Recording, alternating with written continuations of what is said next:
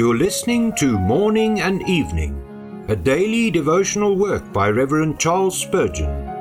This reading is brought to you by the Spurgeon Study Bible, available in the original King James Version or the Christian Standard Bible at spurgeonstudybible.com. Good evening. Today is November the 19th.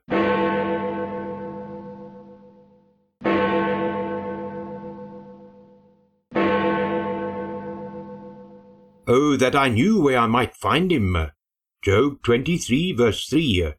In Job's uttermost extremity he cried after the Lord.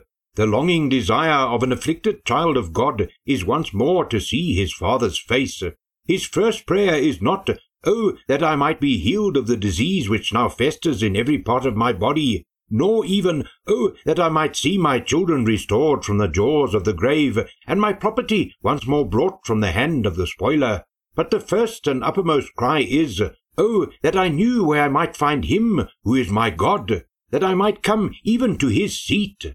God's children run home when the storm comes on. It is the heaven-born instinct of a gracious soul to seek shelter from all ills beneath the wings of Jehovah.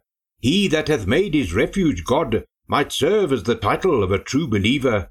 A hypocrite, when afflicted by God, resents the infliction, and, like a slave, would run from the master who has scourged him, but not so the true heir of heaven. He kisses the hand which smote him, and seeks shelter from the rod in the bosom of the God who frowned upon him. Job's desire to commune with God was intensified by the failure of all other sources of consolation. The patriarch turned away from his sorry friends and looked up to the celestial throne, just as a traveller turns from his empty skin bottle and betakes himself with all speed to the well.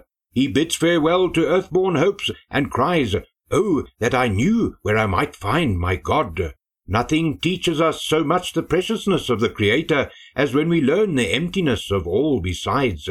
Turning away with bitter scorn from earth's hives, where we find no honey but many sharp stings, we rejoice in him whose faithful word is sweeter than honey or the honeycomb.